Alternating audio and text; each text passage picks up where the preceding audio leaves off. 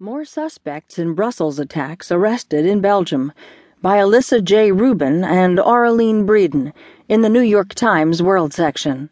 I'm Barbara Benjamin Creel. Belgian police on Friday detained several men connected to the attacks in Brussels last month, the Belgian prosecutor's office said in a brief statement, which did not identify those who were detained. The Belgian broadcaster VRT said one of the men detained